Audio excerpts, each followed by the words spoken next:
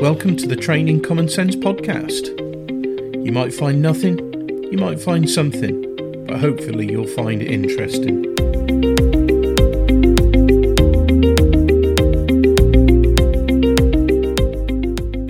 Welcome to this podcast. I've got Mike Davies with me, who's an academy manager, and we're going to have a chat about training engagement. Hi, Mike. Hi, Dave. Are you well? Yes, very well, thank you. Great stuff. It was interesting when I posted on LinkedIn about engaging employers. It was interesting, some of the responses that came back. Yeah. So the people that have got, or what I would class as people that have got solid L&D backgrounds, all tried to justify it with an L&D approach. So it was about, you've got to make sure that you get the manager to attend the training, and it's like, that's kind of missing the point a little bit. Yeah, drive engagement by forcing engagement with their superiors. And I think it's trying to recognise what are the motivations to be disengaged, or actually they won't be seen as being disengaged. They'll just be seen that they're prioritising their time where they, as an individual, where their business needs it, so as opposed to being disengaged from training. As in because of coronavirus. Well, I think there's part of that, but you actually see you could argue that training, particularly from a virtual classroom perspective, has increased, because whether that's people being furloughed and then wanting to see them progress on their learner journey and take advantage of the fact that they're not earning money and being productive. Some people will see it as an opportunity and become more coronavirus will actually drive engagement in them getting their people or themselves progress through L&D learner journeys. I think the point that you said before was interesting. It's about the motivation, because if you think about it, the motivation with coronavirus, and if there's been a downturn, so taking out of the equation the significant shift to online, so e-learning, but arguably engagement would have dropped because people's motivation has to be focused elsewhere, so where it's more important at that time. So the last 10 months of the pandemic, surely it's a business's focus has been on surviving, maybe even dealing with a shutdown. The last thing they'll have been thinking about is train, or certainly down their priority list will be training their people. Which, if you think about it, whilst the pandemic's a huge challenge, that isn't dissimilar to what I would say was a normal year, because it is about where an employer or employing manager puts their focus. Yeah, it's just something else that's been thrown into the mix in 2020 and obviously 2021 now, that taking away the attention. So it's I guess the responses that you had around we need to engage the managers more. Well, it's I don't think they purposefully disengage from training. They're just engaging their energy elsewhere that's deemed more important at the time, particularly from a business perspective. Yeah, where do you place your focus at any given time? There's 8 to 10 hours in a working day, more for some people, and less for others, interestingly. But there's only so many hours in the day. You have to choose where you spend that energy, or spend that time and energy. I think part of the solution is trying to link the two together. Actually training has a massive impact on what it is you're focusing all your energy on currently, whether it's the impact of coronavirus, whether it's month-end numbers, selling metal, or whatever it is that you're working in. It's drawing the link that one will absolutely impact on the other. So it becomes part of their natural thinking, rather than they've got to dedicate time to think about training. It's just a part of day-to-day what they need to achieve. It's almost as if it's seen as a bolt-on, as opposed to something that's intrinsic to the performance of the business. Yeah, absolutely. Training is something that we have to do. intellectually, I've found that most people, they understand why you do training, but they don't necessarily understand why it should be a higher priority in their day-to-day life and routine, as you know, within an operational role. Yeah, and I think you look at how training providers attempt to engage the network now, and whether it's forced cancellation fees, etc. This will engage them more by punishing them if they're not engaging.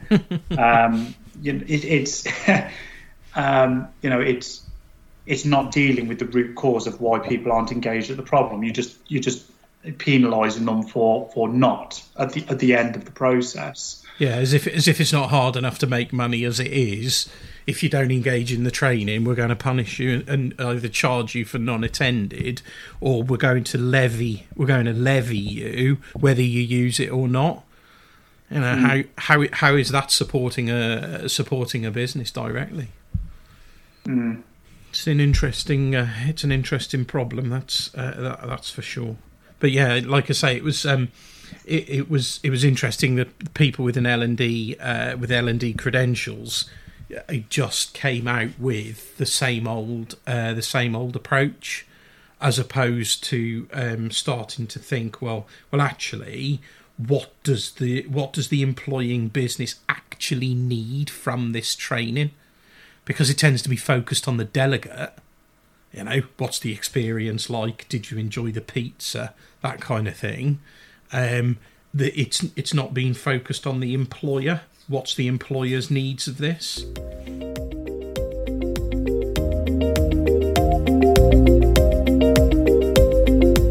Talking about doing it differently with Training Common Sense.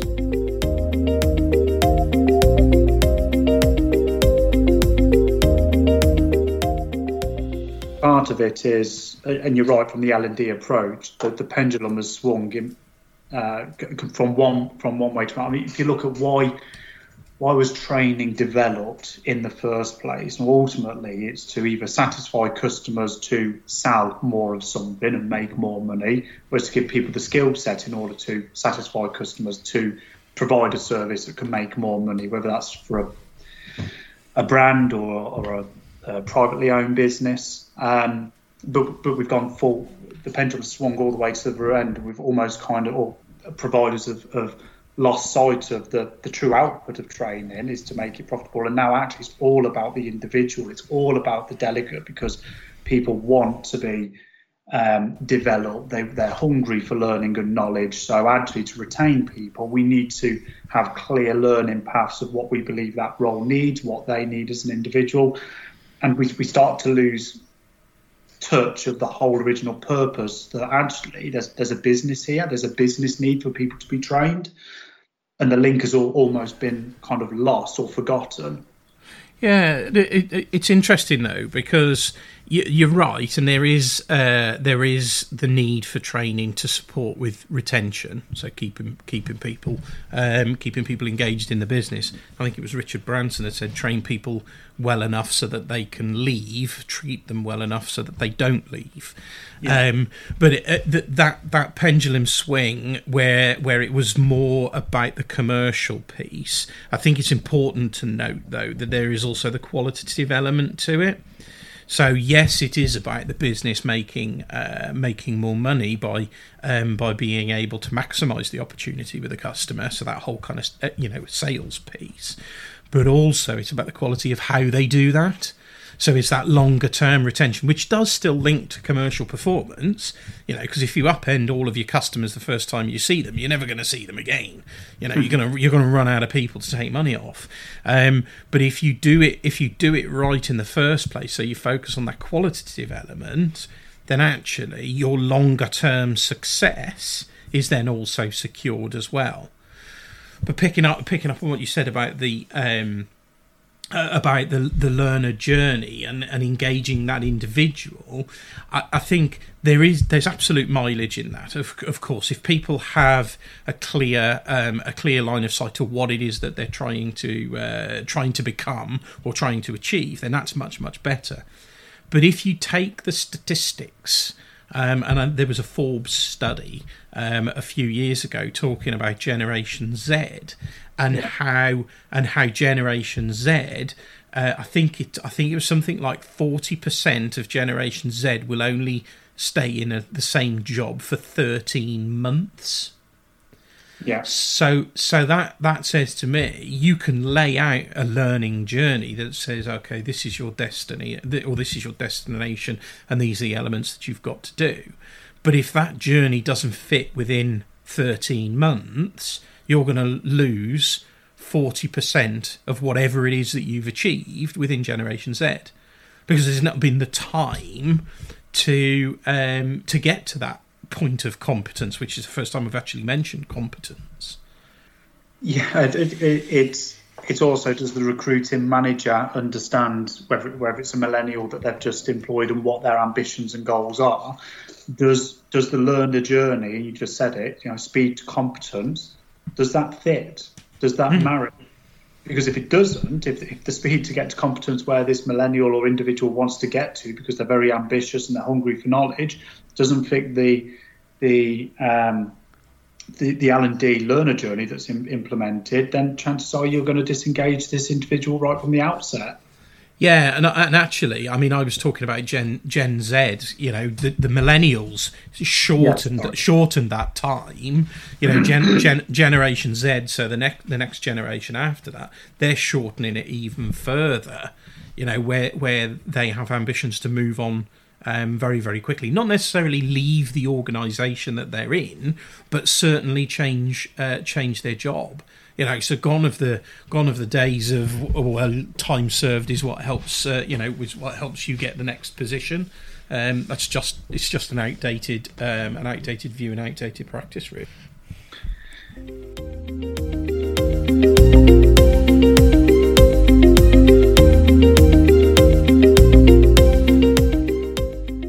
Yeah, so I guess going back to the pendulum analogy, there, I think historically with training, learning has always been too far one way or the other, and it's trying to find that happy medium where you're taking into account the generation that's currently coming through the education system.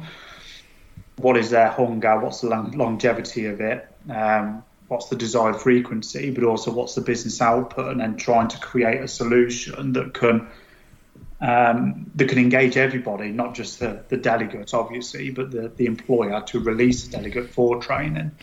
Yeah, I think there's also or the problem is also compounded. So the example that you said, you bring in someone in new, firstly knowing what it is about that person that you're bringing into your business. What's the generation? What's the the trends or the indicators of that generation? Clearly, not everybody's the same, but it just gives you an indication of what it is that you're bringing in.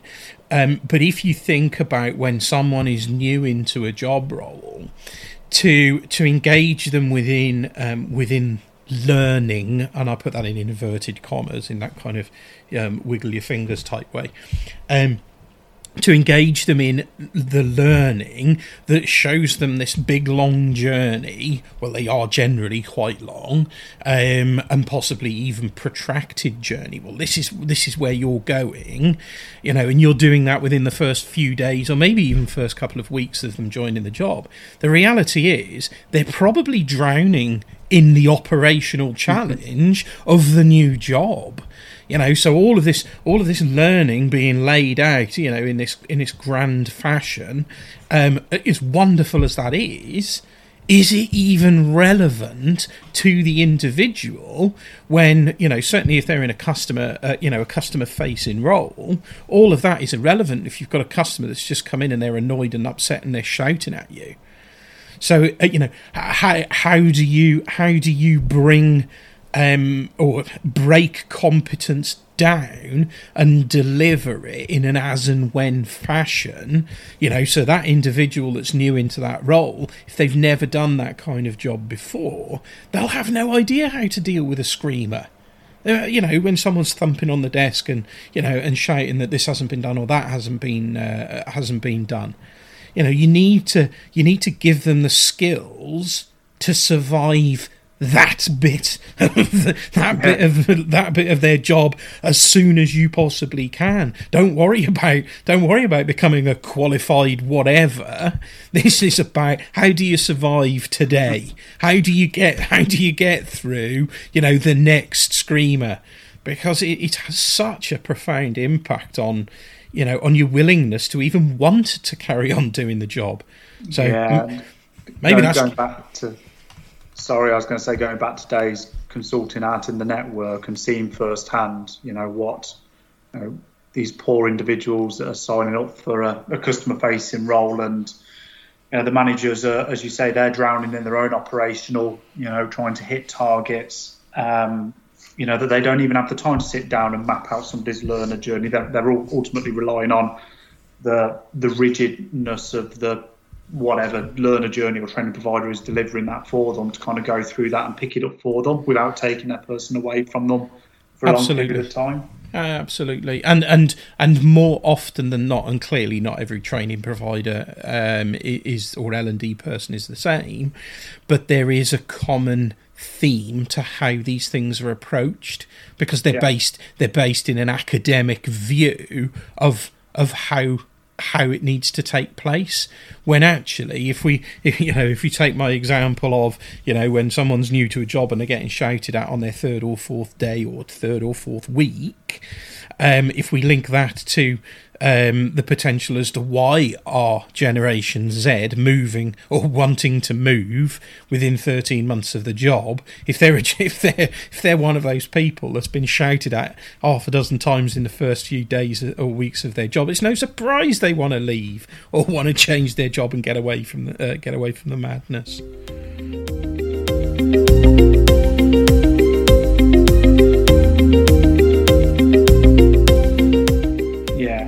I think it comes down to, I guess, most learner journeys at the moment are just not agile enough to deal with the scenario that you just gave there. To rather than throwing out this long, whether it's 1 year, 24 months, or 3 year learner journey in front of them, it's these. What is it that this particular service or environment has the most challenges with today? What is live today? What are the challenges of the product that you're selling or servicing, whatever that may be, and what support do you need to survive today? Whether it's your first day on the job, whether it's your 10th year on the job, products are constantly changing, services are constantly changing, customers' demands and needs are ever changing.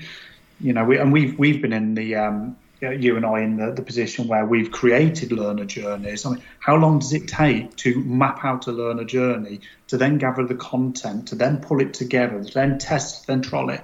It's years in itself, and you, as an argument, say it's already out of date by the time it hits it. So I think the agility of that knowledge transfer, making sure it's live, it's relevant, and it's what the individual and what the business needs today is absolutely key. Yeah. Because the thing is, once you set it in stone, then actually the cost of modifying that learner journey, to a potential client could be huge. So there becomes this nervousness around even venturing anywhere near it to say, is this still relevant? It's an interesting problem.